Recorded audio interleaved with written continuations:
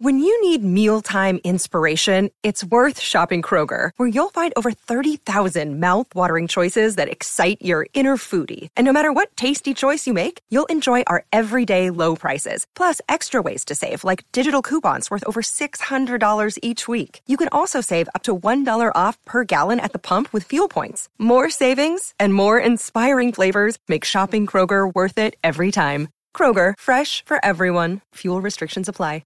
Hello and welcome to the Voice of Reason podcast. Today's guest is Carl Benjamin, aka Sargon of Akkad, a incredibly prolific and influential YouTuber who focuses on politics and the contentions between the left and the right. In this conversation, we delve into the modus operandi of liberalism versus continental philosophy, how communism and liberty-centric ideologies are in contention over the public sphere, and go deeper than that, trying to fish around for the underlying axioms and virtues that are motivating certain censorious and utopian mindsets that are in conflict with other mindsets that embrace freedom and individual autonomy.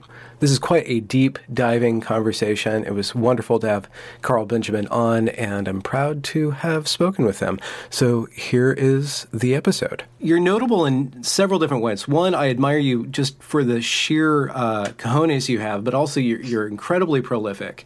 But one thing that keeps on happening to you, and it's happened to me too, and other creators, is you keep on getting whacked by these major companies.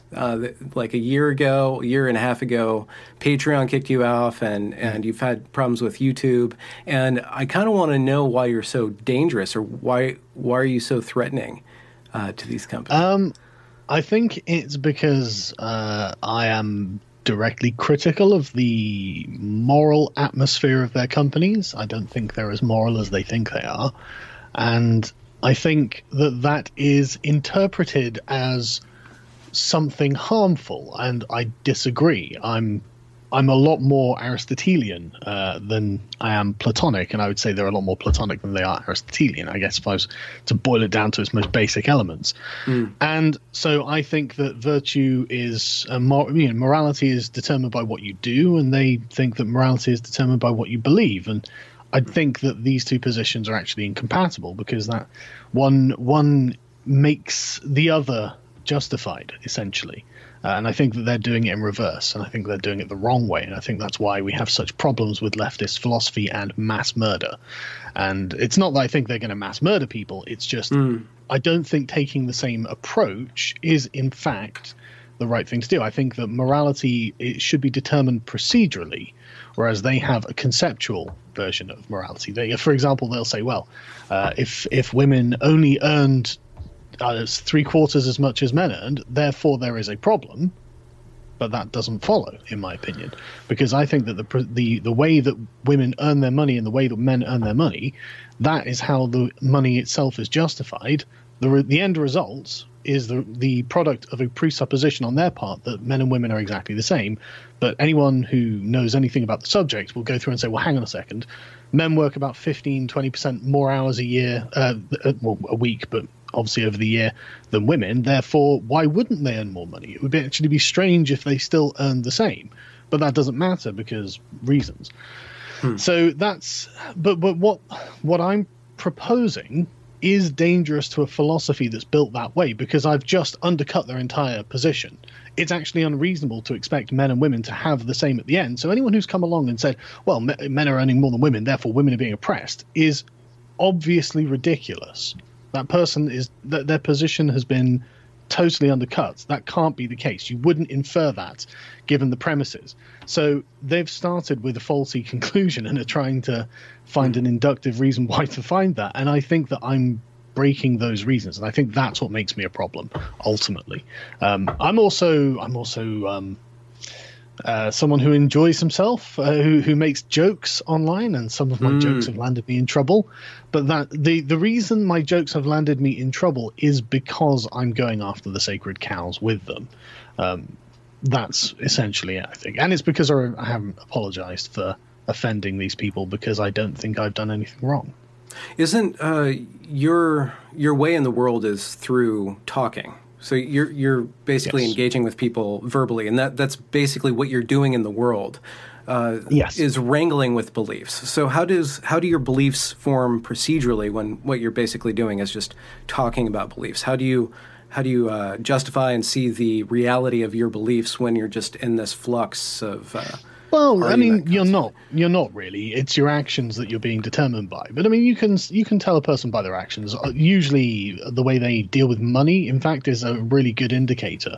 If they pay their debts, pay their bills, are generous in themselves, you can see the virtue. And that's actually something that's quite easy to do online, because it's actually very easy to move money around. But obviously, as you say, when you're sat behind a desk and you're just talking to people via the internet, it's very difficult to show that you're virtuous. But I'm not claiming that I am virtuous either, by the way. I'm just claiming that I think this is a more moral way to approach things. And obviously in my daily life, I do try to be as virtuous as possible. But like it's something that most people have got figured out, because they've just got their lives worked out and they get on with things and they live good and decent lives. But yeah, no, I'm not saying that it is necessarily, but I mean, there are ways, like, being charitable, being polite, and I've not always done this, I'm not saying that, like I said, I'm not claiming to be the virtuous person. I'm just saying, like, it seems to be a better method, and we end up with a better consequence, a better result, if we approach it through this method rather than the other method. How do you think that these Aristotelians, as you call them, are these people who, the Platonists then, or people who base their values on a belief system rather than a way of behaving? How do you think we can sorry to interrupt. We can actually define them very specifically in terms that we don't have to use the vague. Continental Enlightenment thinking has always been distinctly collectivist, from the French Revolution across the Marx, across the fascists, and it's a product of certain types of thought in certain periods of time. I come from the British tradition, the British liberal tradition that starts in England and then is exported to the colonies and then to the American Revolution. So that's a completely different trajectory. And so that's where I find myself compared to the Continentals. So I would personally use the term like the English liberals versus Continentals. Continentals, you could call them socialists, I suppose. Would you be able to, on the fly, give like the basic axioms of the English British liberal versus the Continental? Yes. Yes. The focus of it primarily is that government's power should be limited. That's the cardinal rule, because the entire thing is predicated on property, and the basic idea is that you are your own property and you own yourself. Mm-hmm. And so the government's ability to dispose of you is limited because you are actually the person in control of yourself. That's what freedom is. The Continentals, it seems to me that there's actually a distinction between freedom and liberty, because liberty seems to be something that must be constructed. There's famously in The Social Contract, Rousseau said, and I always, this phrase always really, I mean, I love Rousseau's writing, but this phrase was always just like, we will force them to be free. And I always thought that's interesting, because freedom is necessarily the absence of force, is it not? It sounds like the George W. Bush foreign policy. Well, right, and then you see, I think it's from this root, this difference of the sort of freedom versus liberty difference, and this is something I've just been playing around with. I've never really articulated it like this before, but I think it's relevant. I think it's from this you get the different aspects, and you can see the difference. Like in France, they have a bureau, a government bureau that deals with the French language, officially deals with the French language. And so they have recently decided that coronavirus is female. So it's la coronavirus in French rather than le coronavirus. And I'm just thinking, like, this forced them to be free, as if there is an authority that can decide that. But a free society language is the product of people just using words that they need to express terms. You can't have a top-down view of language. That's so authoritarian to me. I find that tyrannical. I'll use the words I want, thank you, and I'll mean them to mean what I want them to mean. And it's this just shows you the sort of worldview difference. You couldn't do that in the English-speaking world but you can do that in the French-speaking world. And so, yeah, that's the primary philosophical difference in the Enlightenment that I think that we're wrangling with today, because all of the English-speaking countries are having real problems with socialism and socialists. And just listen to the words that come out of their mouth. Obviously, Marx, Lenin, whoever, like Kropotkin at the most, balmy ends of it. And they use phrases like no passeran. It's like, why would you not be able to articulate this? No passeran, no passage. What's okay. It's an Antifa slogan that they've adopted. I think it was from the Spanish Civil War. I think it's Spanish, where the anarchists were fighting the fascists. But it's all very alien to the sort of English-speaking tradition, because people don't understand the difference in the worldviews. And the English language itself, just the way that we think, has baked in assumptions and differences. Yeah. Like the structure of the sentences is different, the gendering of certain words, and allocation of blame as well is different. English is famously the language that places blame quickest. But then if you have an individualistic worldview and you don't believe that the state has the authority to dispose of you as it pleases, you are the one who's responsible for what you do. And so naturally you would want to find who is to be held accountable for what has happened as quickly as possible. So all of these things, I know that this all sounds like, this all sounds a bit like airy or something, but I think there is tangible differences here. And I think that's what they come down to. I hope that answered the question now. I've got to it. I can't remember what Sorry. What's my own world. What's the limiting principle of these two views? Let's say America ran with a certain worldview and is now, we could argue, captured by this other worldview, and Europe, the continental Europe, ran with these ideas. And where do these two ideas end up when they're applied to the society at large? Well, and are they necessarily at conflict when they get to the societal level, these two competing societies? Yes, there is necessarily a conflict. Because in the continental view, the state has license to enter almost every facet of one's life. But in the English view, the state is there to protect your life, your freedom, and your property. So that's it. This is why in the English-speaking countries, the coronavirus lockdown felt really strange, right? It was very, very encouraged in Europe, but it was very weird over here. And the Celtic nations in Britain are very much European thinking in this regard in some ways as well, actually. Don't chew me out, my Celtic bros. But they actually kind of are, and it's and so it goes really against what the mandate of the state is, to tell a business owner he has to shut his business for no reason other than the public health, some greater good. And so, there are tangible differences there. Is there, like with World War II, America was basically conscripted by the government to fight in this war. So do you think that was justified then? Do you think that there's a time where collectivism should rule? And how do you know what that time is? Individualism is a product of safety. That's what it's a product of. It's a product of a society that is not in imminent danger of being taken out. And if Nazi Germany invades the rest of Europe, then yes, in times of dire need, you will indeed have to become authoritarian. The government will have to set in motion, especially with the scale of war now as well. Wars can take up entire countries, entire continents now. There is obviously a justification there. And you can't really argue with it. Necessity is as necessity is. But you'll notice that the Western countries liberalized afterwards. We didn't maintain that kind of authoritarian regime, whereas in the East, things hardly became like the communists promised the utopia will be, did it? Mm-hmm. So that's why I think that we have the superior perspective on these things as well. It's interesting that the Nazi rhetoric really stepped up when the authoritarians, the modern day authoritarians that are operating under the guise of progressivism, began to make their big moves. That it became more and more acceptable. And maybe I'm misconstruing things because the internet's the internet, and it's kind of a meme in and of itself to call your opponents a Nazi. But it really seemed that rhetoric came at the same time that a lot of justifications for authoritarianism began to take place within the academy and within certain very huge private businesses.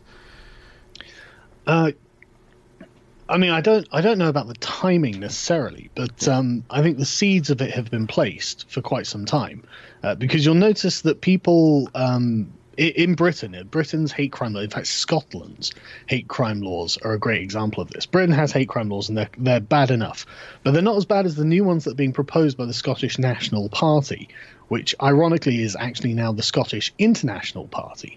But anyway, I don't get that. But the point is, they're concerned with possible incitement to action, and this is being extended beyond, because in common law we don't have any, and every English-speaking country is a common law country. In fact, common law is another great example of the differences between the continent and Britain, England specifically. The English common law is actually the servant of the regular man. It doesn't. The authority is actually not from the king, which is why England was the first country in Europe to make the king follow what ostensibly were his own laws. But obviously, this is graduated to understanding that the law, the sovereignty is in the people themselves, not just the sovereign. But in France, you have the inquisitorial system, where the state is actually conducting it on its own behalf, whereas in Britain, the judge is a neutral arbiter between two parties in civil law. And so the Christ, what was the question again? Sorry, I keep going off these tangents. I was tangentially with you. There's a lot you've got to pull together, because it was why are they becoming authoritarian now, wasn't it? Yeah. Right. And it's basically, I guess we can really root it in, why are these major companies that are benefiting from, let's say, a form of capitalism, let's say Google, YouTube, Facebook, they become so big, and then all these institutions, including the academy, are now captured by this system that seems alien to the founding principles that got them up and running. Yeah, it absolutely is alien to the United States and its founding principles. You're completely right. The problem is they have no good defense against it, because it's fundamentally predicated on their own axioms, which is freedom. These are just expanded. Freedom to what? Well, freedom to everything, according to the communists. The whole point of communism is to end the nuclear family, it's to end private property, and to have essentially as few people dependent on any kind of bond or requirement as possible. And that, in my opinion, is probably highly undesirable. I think that you are looking at the end of the family. If you can achieve a state where, because if you look at it, human relationships are all done through some form of necessity. And if you destroy necessity, then you destroy human relationships. Do you think that the theoretical destruction of necessity necessitated the move to destroy any sort of family bonds? Could you walk us through how you get to communists want to kill the family, like that statement? Like, no, they don't want to kill people or anything, but they end up doing it. But sure, but that's not what they're aiming at. Yeah, they're just continentals. So. The liberal view of the state and society is there's a difference between the state and society. But the communist view is that there shouldn't be a state. And so what they want to do is effectively remove any form of oppression. They're looking for liberation, right? They're looking, in Marx's view, it's the liberation of the working class against the bourgeois oppressors, and to eventually make everyone working class. And the liberal view is actually to try and make everyone bourgeois. But the communist can't justify any kind of hierarchy or class structure. The antithesis of communism is any kind of hierarchical structure. Obviously, George Orwell is pointing out in Animal Farm, well, look, the people put in power to destroy any kind of class structure become the new class. It's not possible. Jordan Peterson's making... Sorry, I've got a real frog in my throat. That's fine. Jordan it is fascinating that Peterson is so strongly reacted to, or was, during his heyday. Oh, absolutely, because this is the very core of their philosophy that he's going against. He's saying, look, hierarchies are not always oppressive. A lot of the time they're justified. A lot of the time people want hierarchies. People are looking for people to follow.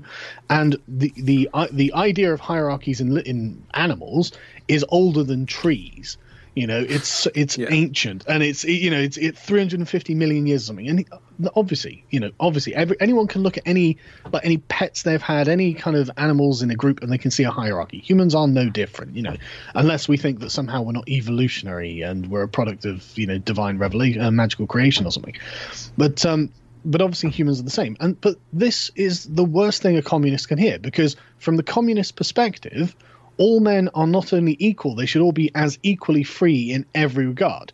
Because, I mean, there's a part of me that's starting to kind of dislike the Enlightenment and the claims that it makes for itself, because they're so lofty.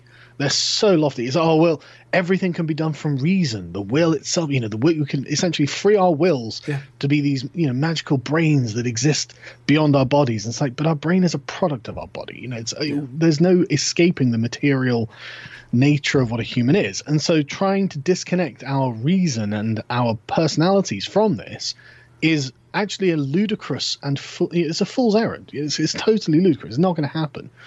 But anyway, the communists are effectively trying to make it so that we can will anything we want. And this means that all barriers have to be broken down. But this is a problem because, I mean, like all of our relationships are built on necessity. You have friends because you want to have friends. You need to have friends. You need a social life. You're a human being. You need comfort from other people. This is why the lockdown's such a problem. There are so many people freaking out because there's a bunch of lonely singleton millennials who don't have anyone. They don't have families. And so they're upset. And the rates of depression are skyrocketing at the moment. What's also skyrocketing? Well, people not getting married. That's totally, these things I think are all connected together. And I think it is essentially the communist effect on society that's happening where these things are breaking apart. But this is why they're in favor of social programs. This is why they essentially want anyone to be able to do anything at any time and have any of their decisions underwritten by the government. That's if you don't like your parents telling you actually you're a boy, not a girl, then you should be able to leave home because you're being oppressed. It's like, is that oppression or is that their parents disagreeing with an opinion they have? I really think we're extending the definition of the word oppression here. But yeah, anyway. You make I don't know if it's a dichotomy, but it seems like you're arguing that continentalism concept of liberty is founded on the escape or the relief from oppression, and yes. I'm wondering if you have this British classical liberalism view that's based on what you term freedom, how does freedom manifest itself and get along with hierarchy? Is hierarchy not a limitation of freedom? Is there not certain foundational limitations that provide for greater freedom that should come into harmony? It's very clear that in the English conception of these things, it's not very abstract, actually. It's actually very concrete, and it's designed purely focused around limitations on government. That's what it's concerned with. But the continental view of liberty has initially began with limits on government, but very quickly expanded into. I mean, with the French Revolution, it was expressly is a liberal revolution, so it's about limits on government. But then you move into socialism, where it's now it's economic problems. And then you move into fascism, where it's essentially the entire person, and that's a position that's effectively been taken over by the social justice brigade of today. Every aspect of your identity within sectionality is now something that should be free, quote unquote. So it is very different to the English conception. So there's definitely a dichotomy there, in my opinion. How do you create tremendous systems without some form of collectivism, like the internet or roadways or the functions that Google serves? So the collectivism is not groups of people acting in concert. Collectivism is a term for a specific method of governance. And it's the difference is that individualism values the individual above the group, and collectivism values the group above the collective, specifically the rights of. An individualistic society doesn't recognize group rights, but it might recognize group interests. It's not the same thing. And so there's no contradiction with being an individualistic society, which essentially means a constitutional society, or versus an ethical society. Ethical meaning that the state itself has a moral goal that it is trying to achieve for society. The fascists wrote in opposition to the liberal society being the constitutional night watchman, there to protect your rights, to make sure you don't get stolen from or beaten up or whatever. But otherwise, it's not really there to fix your life. That's your job. But the continental model is the ethical society where the state has a role to try and improve you and try and fix your life. So that's the difference. So in an individualistic society, obviously people can cooperate as much as they want, and they will, and they'll form hierarchies because it's in their nature to do so. They just won't be impeded from doing this unnecessarily by government or forced to do this by government. So that's the difference, really. And why do you think a company like, let's say, YouTube is now... Which right. seems to spring up from certain principles of do-it-yourself and work together, group interests, but is now going into a top-down. Is there kind of some sort of weird leverage or momentum where these huge groups just inevitably turn into or get captured by those who want to dictate ethics? I can't say that I'm sure of this for certain, right? So this is all quite speculative because... Okay, it's not a conspiracy, it's speculation. Yeah, no. Like, there's no conspiracy needed. Like, we're just talking about the behavior of people, why they behave in the way that they behave. So it's, no need for any conspiratorial thinking. But I don't think the answer is something anyone has actually nailed down. However, I think that there's a kind of inevitability about the arguments that are made. Because all arguments essentially function in the same way. Conclusions follow from premises. And depending on the way that you define certain things, I think that the use of the terms can easily be like made fluid and made to run into one another. For example, freedom and liberty. I don't think anyone really would think of the distinction between the two. They'd use them as synonyms.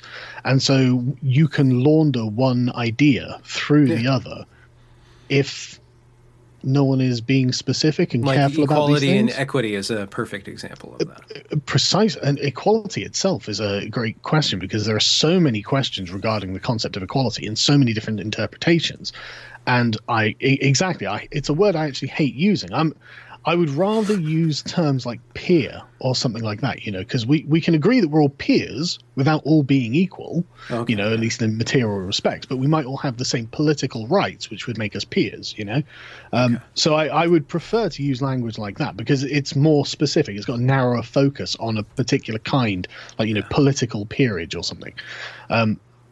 But yeah, the problem is, I think that these arguments are okay. So one of the differences between English liberalism and continental liberalism, as manifested in the French Revolution, was honestly, I think, the lack of material nature of the English concern. Sorry, that's not the right word to phrase it. It isn't entirely materialist. For example, John Locke, who heavily influenced the Founding Fathers, thought it should be made illegal to become an atheist or to advocate for atheism because he thought it would remove the moral underpinning of society and bring us all to chaos. Well, this was actually the first sort of thing that the French Revolution did. It persecuted churches. It deliberately set up a cult of reason, which Robespierre thought was awful. And then going into the communists, 100% materialistic. They do not believe in anything that's not material. And this caused them to have to create scientific atheism. And they killed something like 20 million Christians on the grounds that they were Christian. You know, burned churches and monasteries all across Russia, things like this. So it was a complete. But you can see the difference in the English and the continental one immediately, because the English one is predicated on the idea that there is a spiritual aspect to us. You know, and I'm an atheist, so I don't believe myself, but like that's just what they thought. But it was predicated on the idea that, look, you will have your own moral guide, and it doesn't have to be the government. But when you compress it down to a materialist view where there is nothing other than the world around us, then the government essentially does become God in that regard, because it is the most powerful entity. It lasts through space and time.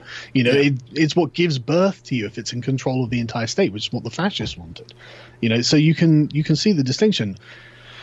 And I think that, honestly, the people are going to crucify me for this, but like, a lack of religion is a problem for English liberalism. It is a problem, you know, to not have religious principles, or not just religious, moral principles that exist outside of materialism, means that effectively you can't really argue against materialism. And I think the way we see this reflected in the English-speaking world now is that primarily it seems that our morality is entirely consequentialist and utilitarian, as in if nobody is apparently hurt, we say that there's nothing wrong with that thing, right? You can see this in the widespread adoption of an acceptance of pornography. Now, again, I'm one of these people. I'm not against any of these things, but you have to accept that there are problems with pornography. You know, it does affect young men. There are studies that show it actually does damage their brains. It causes like erectile dysfunction in young men. You know, if they watch porn from like 10 or something onwards, and then, you know, they get a girlfriend and it's not like what they're, you know, conditioned to accept. There are problems with it. But in the immediate, when you catch someone watching porn, how do you shame them for that? You know, it's that if you know, no one appears to be hurt, it all seems to be built on Mill's harm principle, and this is why I've been talking about the concept of virtue, in fact, because from the position of a virtue ethicist, there is a complaint to that. Is it virtuous to watch porn? No one's going to tell you it's virtuous to watch porn. They might say it doesn't matter, you know, they might say it's morally neutral, but they're not going to say it's good. You know, it's probably not good to watch porn. I'm one of those people who thinks that in any individual act of watching porn is morally neutral, you know, as long as it's consenting on both sides, etc., etc. But it's not good. You know, I wouldn't want my son to watch porn. I would want him to get a girlfriend and get married and have kids, you know. And, you know, so there is room to push out the harm principle a bit with virtue ethics, which is, I think, useful, because I think it's the commitment to the harm principle that's allowed the materialists to come in with what they call moral arguments and be very persuasive, because we find ourselves with no meat with which to push back because we are no longer religious. Okay, so let's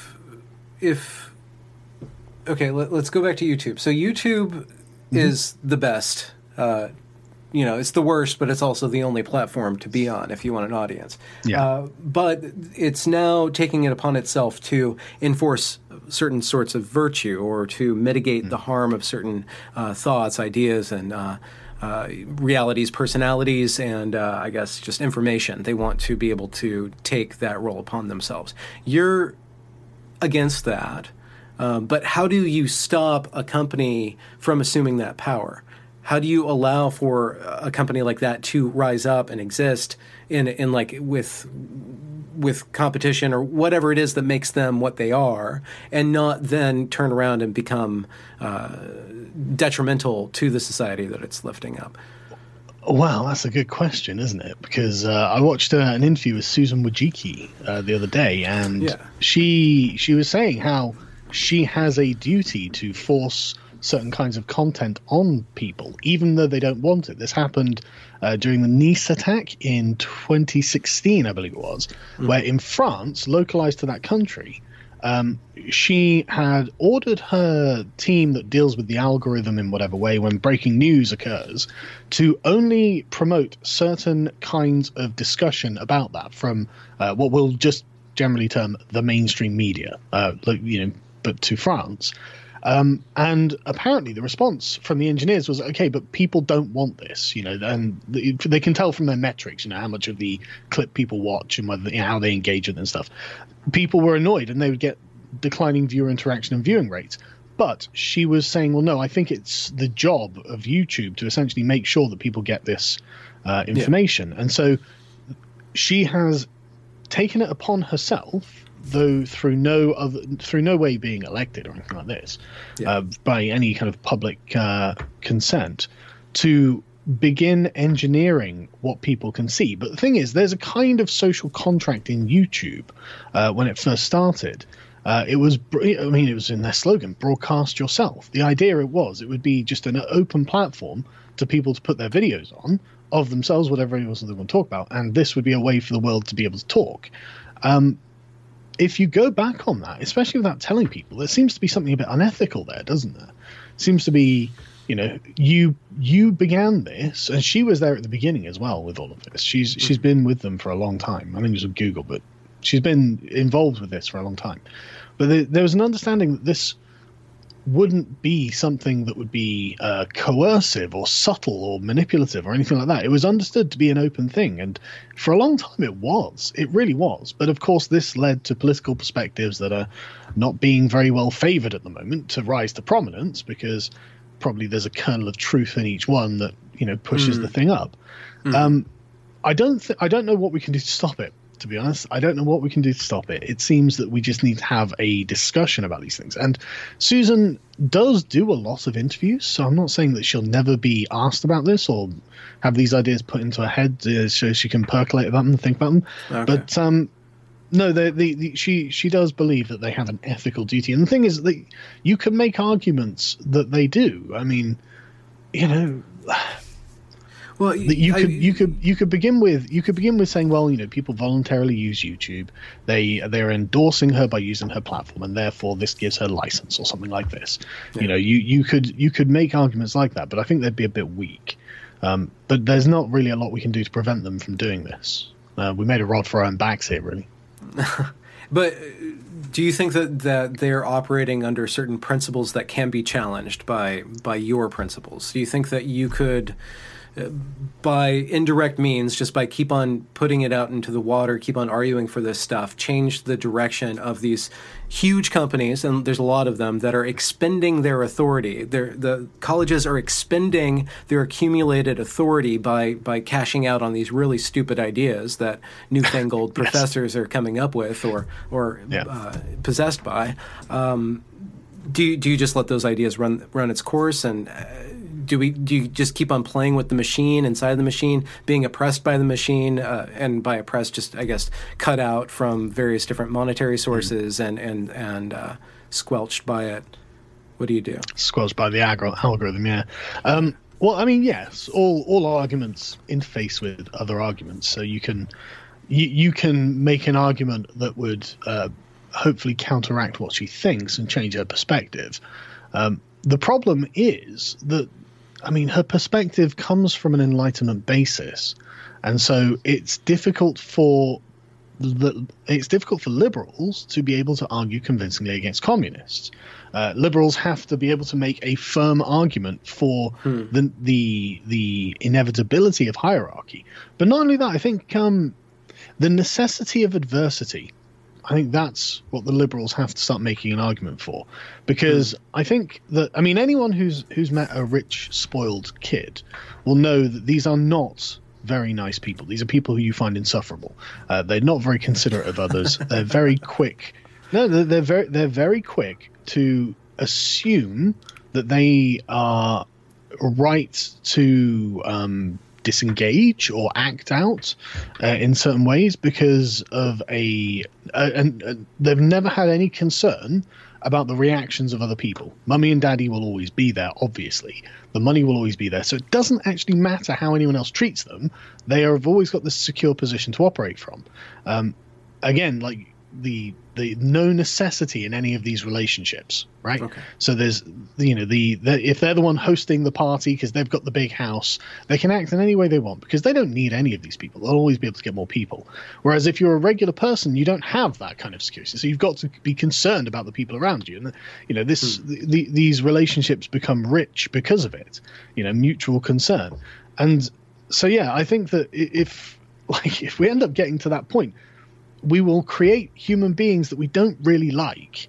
We wouldn't like these people. And it's like, okay, well, why would we allow ourselves to be in a situation to create generation upon generation upon generation? Because if you think that the millennials are bad, imagine what they would be like if they didn't have any real problems. I mean, millennials at least have real problems. They're hard, struggling to get ahead financially. And they are.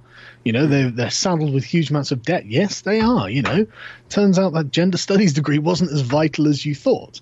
But imagine if they didn't have any. I mean, but the very least, you can say that they're secure from physical problems. Most physical dangers are not something that they have to worry about.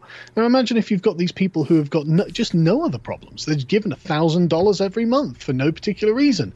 They just get it, and so now they don't need anyone for anything. Fuck you all. Fuck everyone. Watch me on my Instagram getting tens of thousands of likes and just I don't need anyone. Do we want humanity to become like that? Because I actually really don't. And so essentially we need to start making an argument for, look, you actually need to figure it out yourself. And this is a motivating force that makes you a better person. And again, like virtue, it comes back to the things you're doing. The virtue is in a repeated habit. And I think it's not something, again, I've fully fleshed out, but I think it's something that if we're gonna defeat communism and not become a bunch of insufferable communist shit-heels until everything collapses, then it's got to be through expecting standards from one another. Were you communist, had communist leanings when you were like 11 or 12 or 16 or 17? No, like most people, I was well into my 20s. I was never a communist. But did you get an opportunity to be attracted to it and to grow out of it? I guess that's the question. Yes. I was never very political, to be honest, when I was younger. In my 20s, I remember reading about 2/3 of Capital when I was about 24, and I stopped because it was insufferably boring. But I remember going through it and just thinking, well, okay, that seems like a reasonable critique, but the solutions he's proposing I disagree with. And at the time I didn't know it, but it seems anachronistic now. The problems that Marx was facing with capitalism, not unjustified either, just don't exist anymore. Capitalism, turns out, is not the monolithic industrial force that is on the rails and will always do exactly the thing. No, capitalism is actually very malleable, and it bends and shifts compared to what we want, actually, which is actually good. You want something like that that's responsive to change. Again, the Marxists see this as weakness, but it's like, no, that's usefulness. That's good. I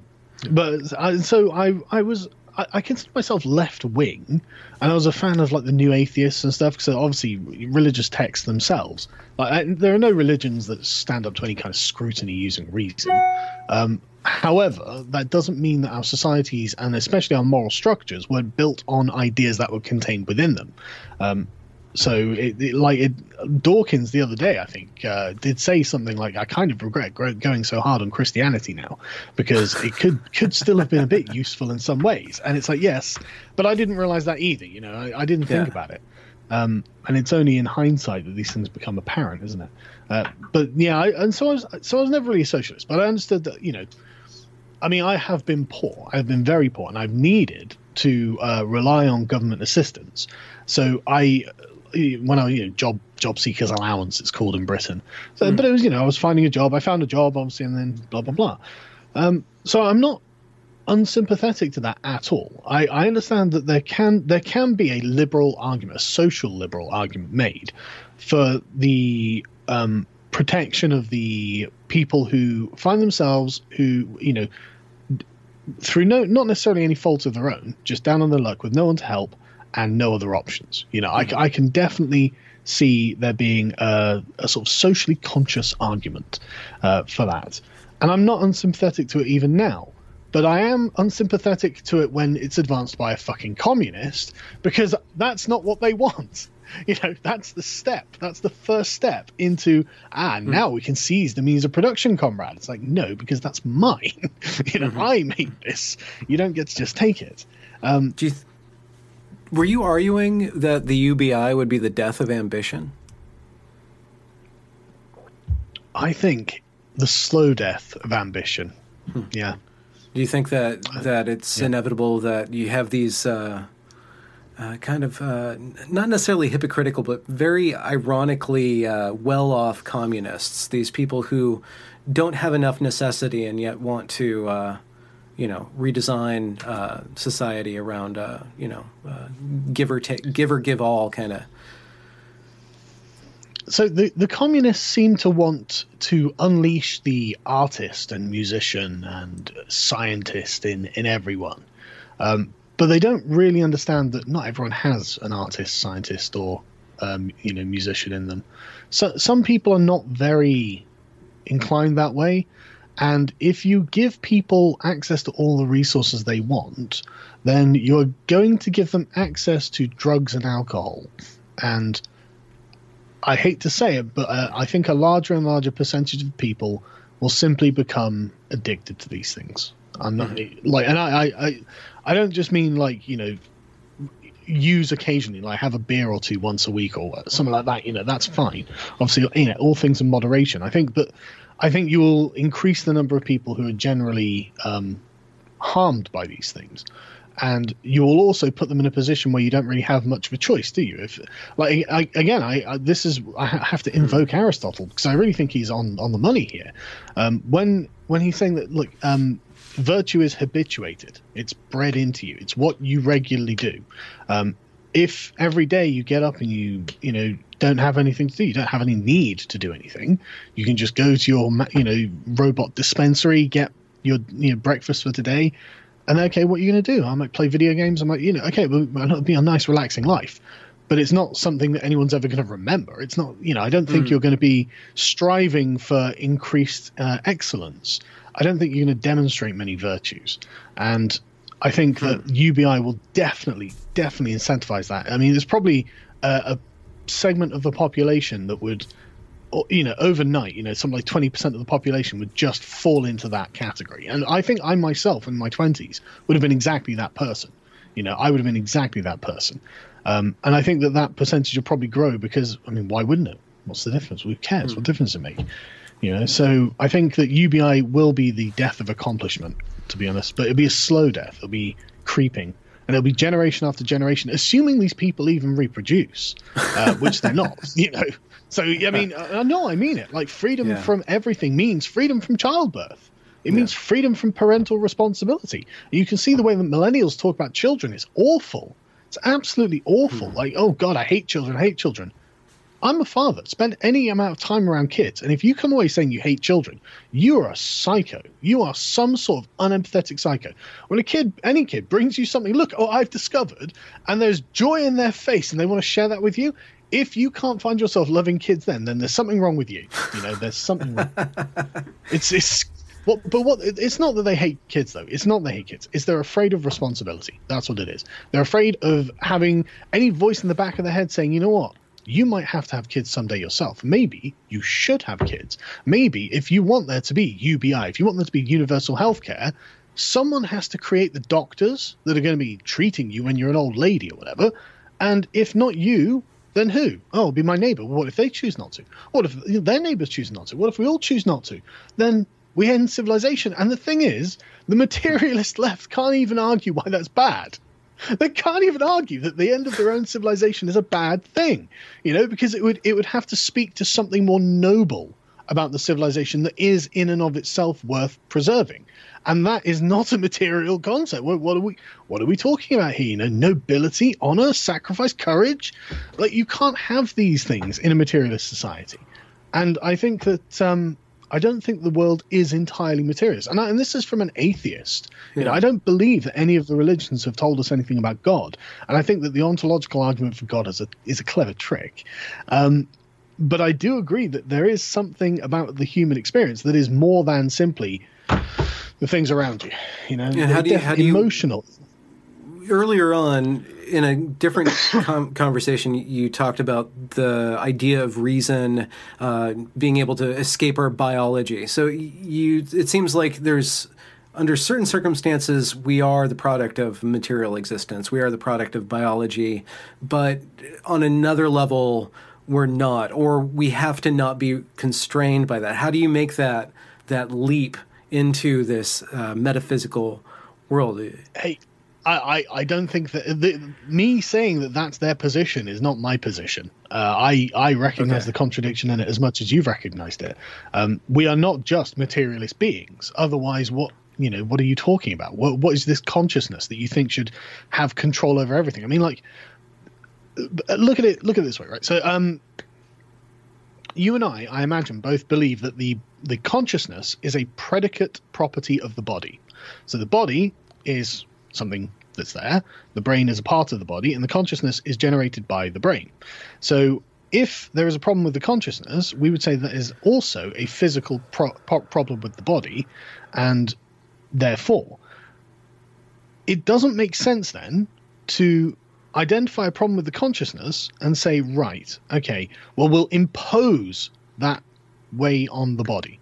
You would say, right, okay, we need to change the body to help the consciousness. For example, transgenderism. Now, this is going to be a shocking thing to say, but I don't understand why we agree that if someone believes that they are a man trapped in a woman's body or a woman trapped in a man's body, that means give them hormones to change their body to the opposite sex. Because it strikes me that for example, one of the interesting things that's been going on at the moment is there have been a lot of effeminate gay men who have been persuaded that they are transgender, and I've spoken to many of these myself, who have come out of this on the other side going, no, I'm not. I am male. I am a man. I'm just gay, and I'm effeminate. You know, I'm not a woman. And so, if taking female hormones would make a man feel more like a woman, then taking male hormones would make a man feel more like a man. And so why do we not just at least try when someone says, well, I feel like I'm a woman in a man's body?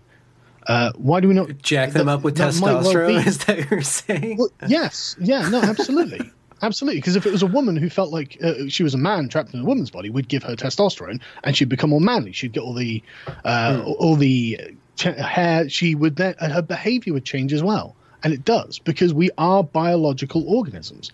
You know, we are not simply just perfect wills of reason that just, we're superior above all material things. But yeah, like I said, I don't know why they think this. How do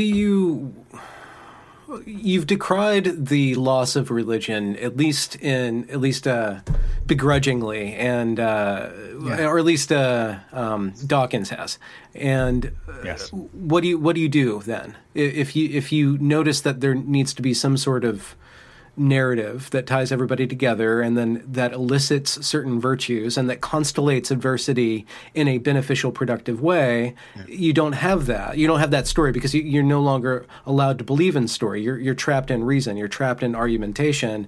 And insofar as, and it seems like communists win, or the Continentals win, or materialism wins when we're locked into a strictly rational, reasonable debate. They have a stronger debate. How do you escape that? What's your trajectory? Is it patriotism? Is it some sort of rhetorical, blaze, a meteoric? Well, I think you summarized it perfectly there, and I wish I'd used that line at the outset. You're trapped in materialism when you approach things only through reason. Reason is not the only way to understand things, obviously.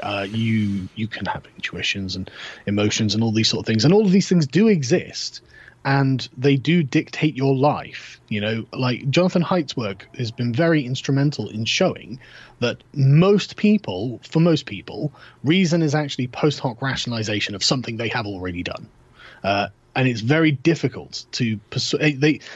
Emotionally, they have to be very calm and secure and safe to persuade them of something that is drastically different. That they might have. There's the thing with Susan Wojcicki. Like, I would probably have to sit down for an evening with her and, you know, have a few drinks, get to know her, and then look, you know, you have to understand where I'm coming from, so she can understand that I'm a good faith actor and I'm not trying to hurt people, but I'm actually presenting a different worldview that, you know, this is why I don't think it's possible this can change. But yeah, summarizing it as reason traps you in materialism, that's true.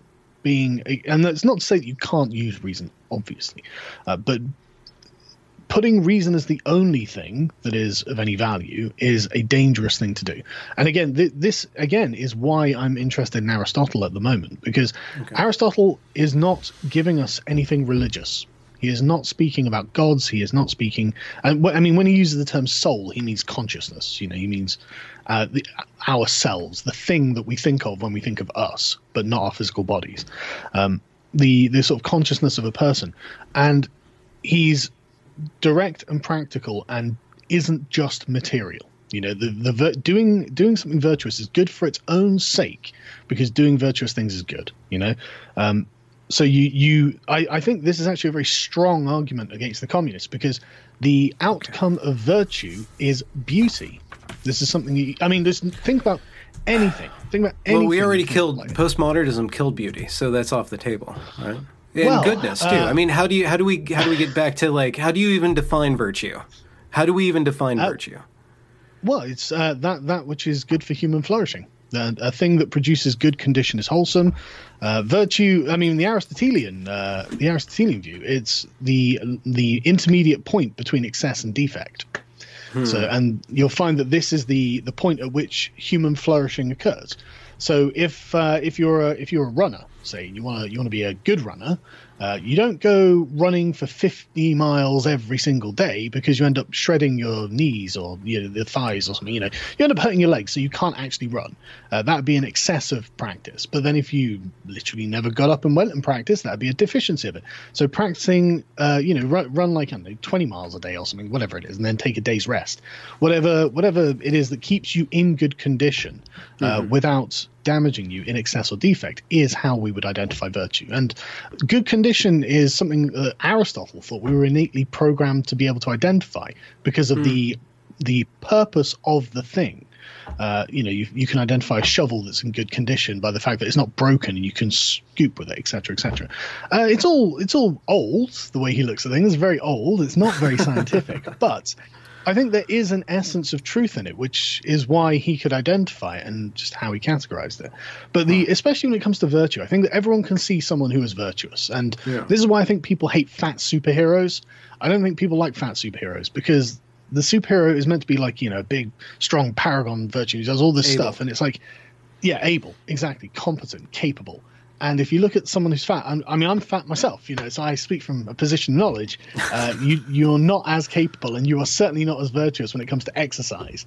I think that there is something in that, but I'm not sure. I'm not saying I've got to the bottom of it yet. Yeah. Well, do you think that a UBI there can be like some sort of restraint on that allows it to be somewhere between excess and a flaw, or social programs themselves, or different sorts of content policing policies that do walk the line between excess and I think there certainly are. I think UBI is different as a status to YouTube, although there's a part of me that's afraid that effectively the future is every single person on Earth on social media getting paid by the post on, say, Twitter. So they're financially incentivized to post on the whatever the equivalent of Twitter is in the far future, and that's just human understanding of the world, Matrix style in this thing. Well, we're already there. I mean, thankfully we're not quite there, but we've got a glimpse of it, I think, and I think that's actually a terrifying future. It's like, God, what you know. You don't recognize that as the state of a human, the condition of a human. But yeah, I think there is a reasonable excess and mean that can be excess and defect that can be mitted against, and there should be. You know, things that are illegal, YouTube should police, and I think there can even be an argument for harassment that I think YouTube can police. And I've always been accused of this, but I've always said in all of my videos, look, just don't go and talk to this person. They don't want to hear from you. I don't want you talking to them particularly, but people, when they see something that they've on a moral level fundamentally disagree with, they want to go and give that person a piece of their mind. It's you can't stop it. The only way to stop it would be to not talk about the thing, but I'm not prepared to go that far. So all I can do is encourage people to do it. But I can understand the argument from the other side, because I've had plenty of people who have, especially when I had smaller platforms, who would send a lot of people my way. It's not very pleasant. It's not a pleasant thing. I'm not saying it's something that you shouldn't be able to handle. You probably should be able to handle it as an adult, who can press the block button or just log off of the internet. But you have to concede that it's not a very nice experience, and it does happen, even if you're not trying to make it happen, which a lot of people aren't. So I can understand why YouTube would feel that they have a duty to try and do something about this. But the problem is their tools are really quite limited. If people are allowed to talk about subjects, well, you got to expect that there are going to be people like, well, I can watch this video. Well, I watched it, right? I can log on to Twitter. Yes, I can do that. I can send this tweet. And the tweet might not even be a tweet that violates the rules, just like, you're an idiot. I disagree with you firmly. And if you get, 50,000 of these, maybe you will be like, Christ, But, it's all quite amplified, And yeah. But, I mean, it's all part of a social mechanism that's just designed to make you think about what you've done. But I can see the argument. I'm not saying I agree with it, but I can see where they're coming from. So a social mechanism to make you think about what you're done. Could you expand on that? Yeah. It's the way society polices itself. It's the kind of organic the way, mob, the cancel. Not necessarily crew? the mob. No, okay, but just I wouldn't call it the mob. I mean, for example, if you're in a pub and you're just sat there with your friend, and you can hear two other people who are, I don't know, talking about the Holocaust or something, and they're like, yeah, one of them, they're both agreeing that it didn't happen, and actually Adolf Hitler was great. You might feel morally obliged to say, hey, look, I don't mean to interrupt, but you're wrong on this, and Adolf Hitler was awful. Let me explain why. And they've got to kind of expect that if they're going to be voicing these opinions in a public place, that there are going to be people who feel obliged to at least comment on it or something like that. And I think that's totally fair. And I think that's the way that society regulates itself and transmits ideas and figures out which ones are good and bad and things like this. And this seems to have been amplified with social media. So when you've got something like 1 million Twitter followers, you're going to get the same effect, but not just one guy going up to two guys in a pub and going, you're wrong, I hate you. It'll be millions of people saying this, So, yeah. How have you navigated that? I mean, you started small, and you're not small anymore. And was that a learning curve? How do you maintain integrity to yourself, not be captured by your audience, and then how do you take responsibility for your audience too? Like, what are some of the things that you've had to wrestle with? Well, the thing is that there's a very contentious thing, because I don't like making the audience's reaction the responsibility of the content creator, because by this standard, then the Young Turks have caused police shootings, and I don't want to lay police shootings at their feet. It seems unfair, because I'm sure if you ask them, they'd be like, no, I don't want people to shoot police. I was like, okay, maybe you should consider your rhetoric then, I suppose. And the thing is, when we do that, we assume that the person who has actually watched the media and then acted is not themselves a moral agent. Yeah. They don't make any decisions. They are an automaton that has been programmed to go and do X. That's not the case. We have to treat people as if they're moral agents, because they are moral agents. Otherwise, we're going to be treating them as if, effectively, they're... Okay, yeah, I'm coming at it from a different angle. I'm not coming at it from how should you be shamed for what somebody else does, but as a moral agent, you have the power. Your words are multiplied exponentially. I'm sure none of us could imagine the number of people who really imagine the power that your words have because of your platform. So how do you navigate internally that responsibility, and how has that kind of changed or caused you to even reassess your values to make them more stable? Has that occurred? The whole thing has been a strange journey. I didn't realize how much I didn't know when I started. I didn't realize how much I'd have to study to get to this point, and I'm not nearly near the end either. I can tell. But the question of not being captured by your own audience is an interesting one, and I think that this is something that a lot of people have problems with, because having constant positive feedback really does distort your opinion of yourself. And so you are in many ways obliged to watch criticisms of yourself if you want to maintain a neutral or balanced, not even neutral, just a balanced perspective. But this is obviously yes, exactly. But this can be quite difficult because YouTube is a performance piece. It's a sport when you're doing these things, and so people's responses to you can be quite aggressive. And doubtless, I'm sure I've done my fair amount of aggressive responses. Like I said, I'm not saying I'm perfect or I've always been virtuous or anything of the sort. This is just something I've come to appreciate the value of in my time doing this. Do you think that it's always a sport, or that's just how where you grew up? Even for the people who are saying it's not a sport, it's a sport. They just play it in a different way to the people who make it obvious that it's a sport. It's because I always hated these channels that were called New York Libertarian. If I started a channel New York Libertarian or something like that, you know exactly what you can get from me. Libertarianism in a New Yorker accent. But it also means that once I've got 100,000 subscribers, I can't change my mind. I'm stuck with that, aren't I? Okay. You've got to be a libertarian because you've committed to it as the platform that you've built. And your audience will react very negatively if you're not reinforcing what they already believe in this regard. Yeah. And then everyone knows that each sort of and even for things like fandoms, these things become in some way ideological. In some way there becomes a consistency of view that you rely upon and you go to because you want to have something of yours confirmed, probably. So it becomes, some audiences can very easily trap people, but it's when you start losing your connection to reality that is when I think you start failing. I think that's when things start going wrong, and eventually you'll see 2 or 3 years down the line, these people have shrunk because what they're saying doesn't reflect reality, doesn't resonate with people. It doesn't resonate.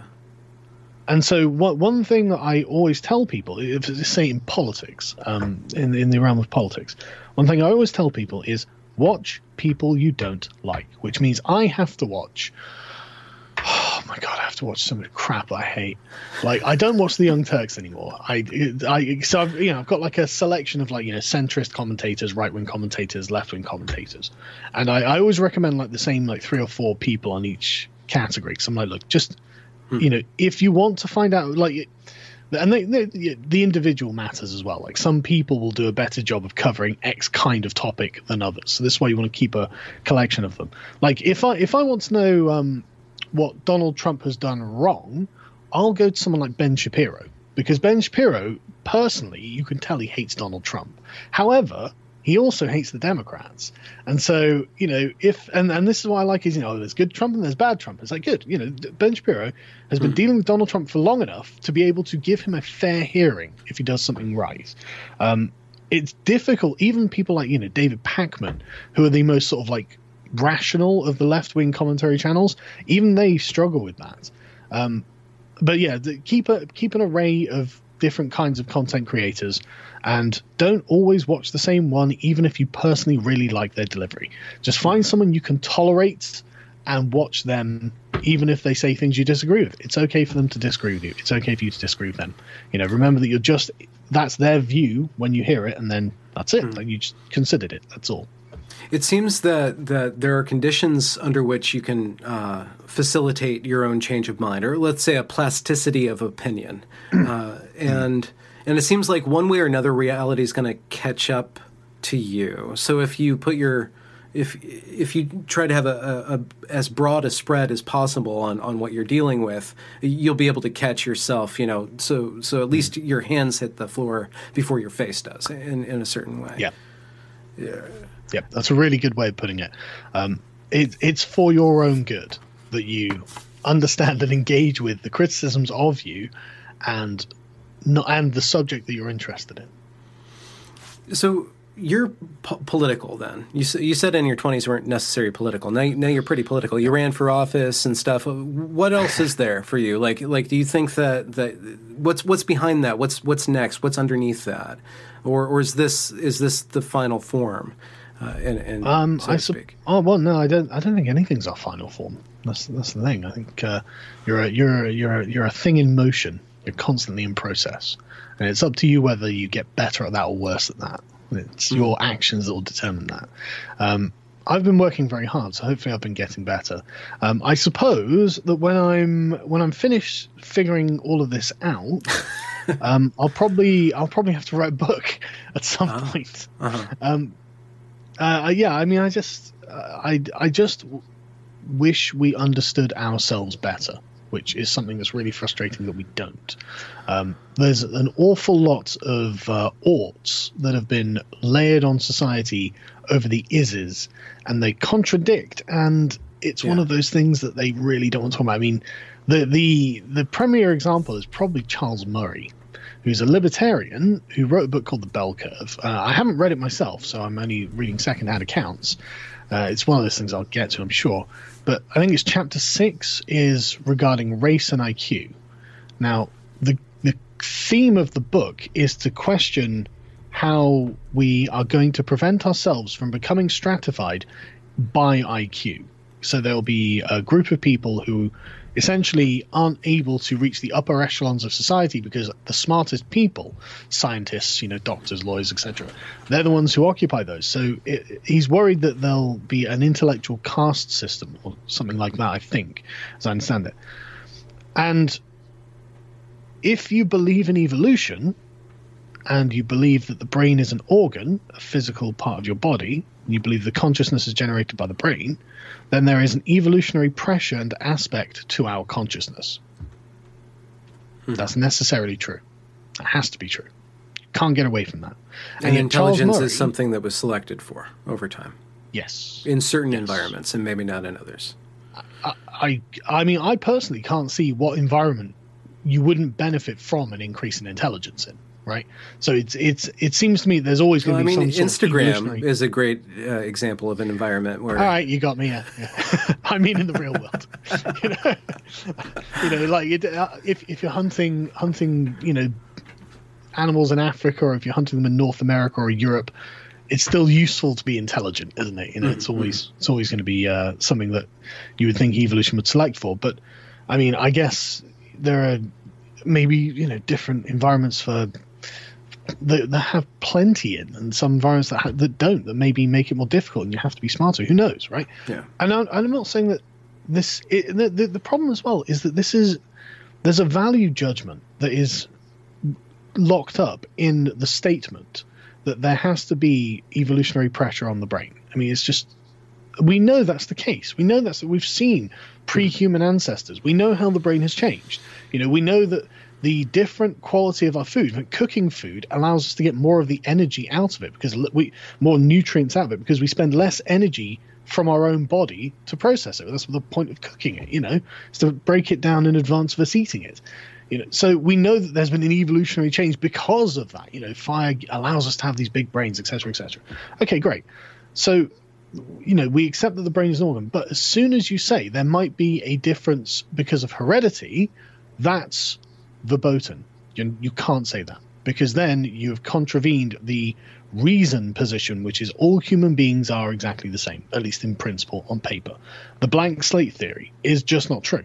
It was first advanced, I think it was by Locke, and it is just not true. Steven Pinker wrote a book all about it. It's just like this. There are definitely hardwired instincts in a person's head. In fact, it wasn't hardwired to use. It was something like a first draft. There's definitely a first draft of our instincts, but this can be rewired by training and habituation and teaching and things like this. And so humans aren't just blank slates. We know that IQ is heritable between children and parents. And so the idea that he can't even talk about that, is concerning. And it's, to me, it doesn't matter. It's not a moral judgment. you don't. I've never made any kind of moral judgment about someone because of their intelligence. You know, it's not under their control. So it doesn't change their human rights. It doesn't change. You know, we don't hire people based on IQ. You know, we don't do anything because of the metric of IQ, and yet it's become forbidden because not because what we would do with it, but because what it signifies. It just signifies that the left-wing reason-based narrative is just not accurate, and we can't have that. How do you convince people that are true believers that their belief in whichever spaghetti monster it is fallacious? Have you developed tools? I don't think you can convince a true believer. No, that's the point. Their position's usually founded on faith, isn't it? But hopefully you can persuade other people who are watching and see them find themselves trapped in a position that's inescapable. Oh, but okay. That's the eternal question, isn't it? How do you persuade someone of your own position? It's not something I'm necessarily an expert on. Do you think that is your position on this? Might sound completely out of the blue, but is your position on Brexit because of this underlying values between what you say is English values and the continental values? Do you think that it's just a fundamental cultural impossibility for that country and Europe to be wed? I think it probably is. I think it probably is ultimately because of that distinction, but that wasn't the initial. That's not the immediate reason for it. I mean, personally, I don't agree that the European Union is a democratic entity. I think that sovereignty should be held in an accountable state where we can vote for the legislators, because we're the ones who are supposed to create the laws. We're supposed to be the origin of the laws and the sovereignty. Therefore, then we should have direct access to people who make laws. In the European Union, you don't. It begins with the Commission. They're the only part of the European Union that can propose laws, and they aren't elected by the people. Therefore, to me, that's are they wrong. appointed by some sort of divine right ceremony? Or no, I can't remember exactly how it's done, but there's a committee or something that appoints them. I can't. But the point is, they somehow find their role, and I didn't cast a vote for them, so I don't care. It doesn't matter how. That's the legitimating factor, in my opinion. But also, the worldview is very much top-down, bureaucratic, systemic. We can, if we just have enough control, we can fix everything. It's like, maybe you could, but I don't want you to have control over me. Let's just assume you could do this. I don't care. I want to be the one who decides whether it's good for me to do X, Y, or Z. It's my choice. It's not your choice. I'm not, giving it away. And that was primarily the response from me. And I think underlying it instinctually in the sort of lizard brain, and it is primarily of the English as well in this case. 'Cause it was the English. If you look at what locations of the UK voted for Brexit, England is just leave. It's just a leave area, apart from the certain large cities. But the majority of England just wanted to leave, and I would say that this is probably an expression of the dichotomy between England and the continent in the way that they think. I think it is an underlying value. Yeah, I think it is the underlying. And do you think that those are always going to be at odds? Do you think that there's a meeting point where you began speaking about Platonism and the Aristotelian way of viewing the world? Is there a way to get back to a belief system that reinforces a behavior? Is there some sort of magical feedback? Well, there are people who have tried to synthesize them. I mean, you've got lots of attempts, but I mean, like Kant and Mill were both trying to synthesize the two perspectives. And I'm not saying there is no view for Plato, because, I mean, the problem that Aristotle has is systemic injustice. There is such a thing as systemic injustice. I mean, Aristotle wasn't a liberal. He was in favor of slavery. He was in favor of censorship. He was in favor of a bunch of things that I, as a liberal, I'm like, no. That's government intervention that they don't have a right to do. But he didn't have the liberal framework to work from. So there are methods of synthesizing these things together. The problem is that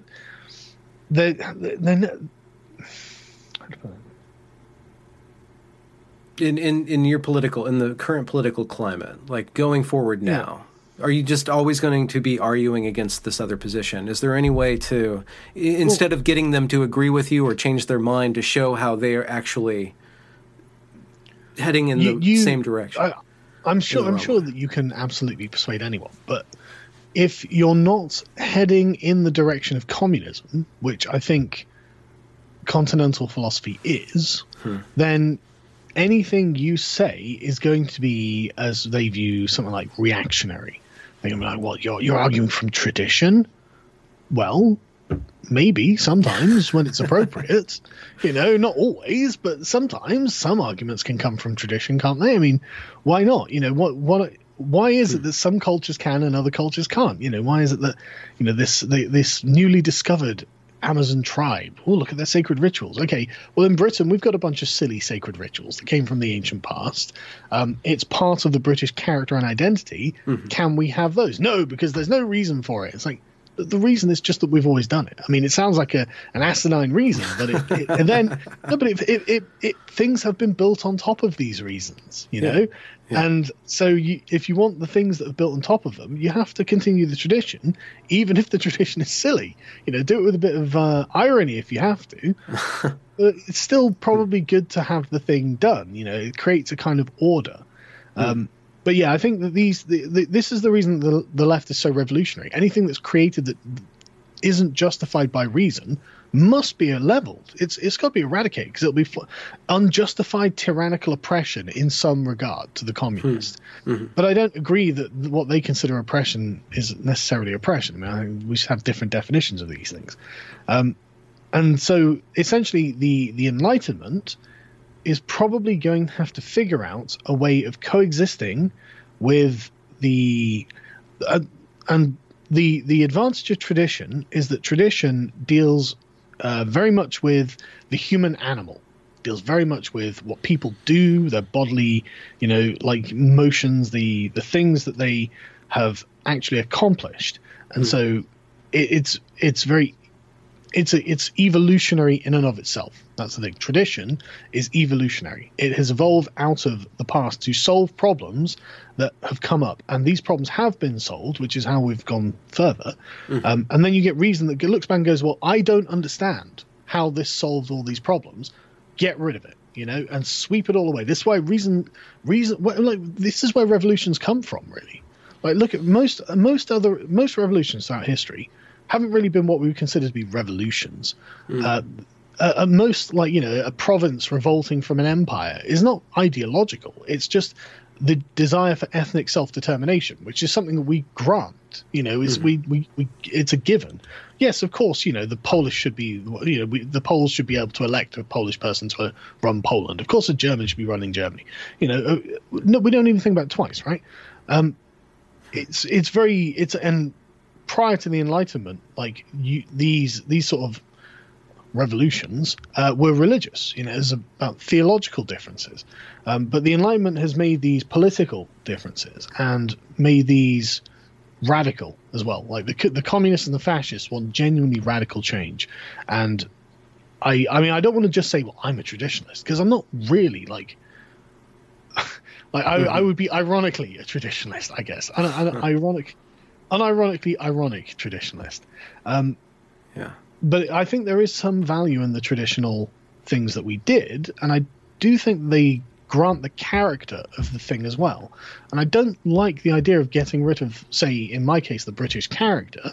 So we have to accept that comes from the British tradition. And if we're going to become communists and just sweep it all away, then we lose all that. And I think that is a shame, because I think there is something valuable in it, and I don't want to lose it, frankly. Do you think that the current communist movement, as shown by the Bernie Sanders movement and different aspects of the political left in America, different organizations going in this direction, do you think that's going to burn itself out? Do you think that it's kind of just expending fuel? Can it stably kind of take over the country, or can it just hobble? It won't be able to win elections yet. I think that the left has been essentially subversive. I can't think of a better term than subversive. Labor lost pretty hardcore a few months ago. So staggering. Yeah. They seem to have doubled down in their rhetoric, at least from what I've seen. But I'm not. The thing is, they have arguments that are persuasive in a group setting. So the argument itself isn't necessarily persuasive, but it's aggressive, and it uses thought-terminating cliches to essentially put you in the shame box. So in a public gathering, oh God, I don't want to be that person who's being called a racist, and therefore, but that doesn't translate to the ballot box because people are not actually persuaded by this. They're just cowed into submission by this. And so then they go and vote with their conscience and how they believe. And it doesn't matter if a leftist could describe this as somehow shameful, they're still going to do it because it's what they believe. So I think that the left essentially shot its load too early. It thought that it had the monopoly on moral thoughts that it appeared to have in the media, it appeared to have in the governments. Because all of our institutions are leaning towards the left because it wins these arguments in the public square, and it wins them through the shaming of people, the shutting down of things, through political correctness. And forms of collectivism. Collective reinforcement, I guess, of these positions then. Not just that. Like, if you declare yourself to be the anti-racist crusader, it's very easy for you to be associated with anti-racism, even if you're actually a massive racist yourself. It doesn't matter. The person you're pointing at de facto becomes the racist, and therefore nobody wants to be trapped in that position. And so it's easy for people to just genuflect. And you'll see this with people writing checks to the ADL and stuff like this. Oh, what happened? Were you accused of something on social media? There's 50 grand gone. It becomes a bit like a racket. But I think they overestimated their own influence. I think that they thought they had a bigger vote share than they did, and it turns out that actually the traditionalist vote share has a much bigger block in Britain anyway, and I think that's probably going to be the case in America. I'm actually gutted it's not Bernie Sanders as the nominee, because I think Bernie's going to get absolutely crushed if he were the guy. He's supported too many communist regimes for, I think, Americans in particular to vote for him. I think American boomers are going to look at Bernie Sanders and go, no. They'll sign up to the Ronald Reagan slogan of "Make America Great Again." I think. If the left disappeared tomorrow, would you end up kind of distancing yourself from the right? Do you think that there needs to be some sort of political dichotomy in the large sense of the term, a spectrum? And can we make this the last question? Is that all right? Yeah. We should wrap up. Thank you. It's getting on. I'm sorry. I think. Ultimately, the left, I don't think, can disappear. It's always going to be with us in some form because it's an outgrowth of Enlightenment thought, which is an outgrowth of the English-speaking world, and therefore we were probably on rails that will eventually get us to that point regardless. We've got to essentially synthesize out of it that which is true into what we already had and then carry on that way. I don't think it can disappear, and I don't think that any political view has such a comprehensively correct view of reality that it won't end up generating its own antithesis from the things that it fails to observe.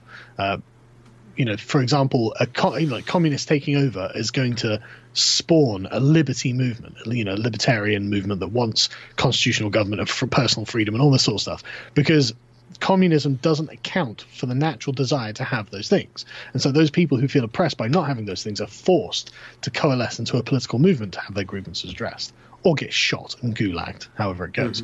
And so, there is always going to be this kind of roil of new ideas, new desires, and new problems because of the current order. But hopefully we can keep it on a manageable level, so we don't all end up in a giant civil war and the Boogaloo arrives, and then the communists get what they deserve. As do we, whether we deserve it or not. Yeah, exactly. Yeah, liberals get the bullet too, as a communist famously wrote on the wall of Berkeley University during the Antifa riots there. Liberals get the bullet too. Yeah. Proto-fascists, we all know that. Yeah, well, fascists came out with socialists. What do you expect? Well, thank you so much, Carl, for your evening time. This is a great delight, and thanks for letting me speak with you and pick your brain about this stuff. My pleasure. Thank you for having me on. And like I said, a lot of what I've said is not fully finished. It's just the way I've been understanding things recently. It's not perfect, and I'm doubtless going to revise this in the future. But I think I've got a few points hammered home that I think I can be sure of. And I appreciate hearing the not just the finished thought, but the way that somebody's wrestling with it. That's more alive to me than polished. Me too. This is why I do stuff like this, because it's fun, even if I'm not writing a treatise or something. It's entertaining, But no, thanks for inviting me on. This has been really good fun. Excellent. Thank you. Have a good night. I will. Thanks very much. Cheers. All right. Ciao. Congratulations for reaching the end of the podcast. If you enjoyed this product, consider donating to this channel via paypal.me/Benjamin Boyce or joining me on Patreon. Also follow me on Twitter at Benjamin A. Boyce. Have a good night.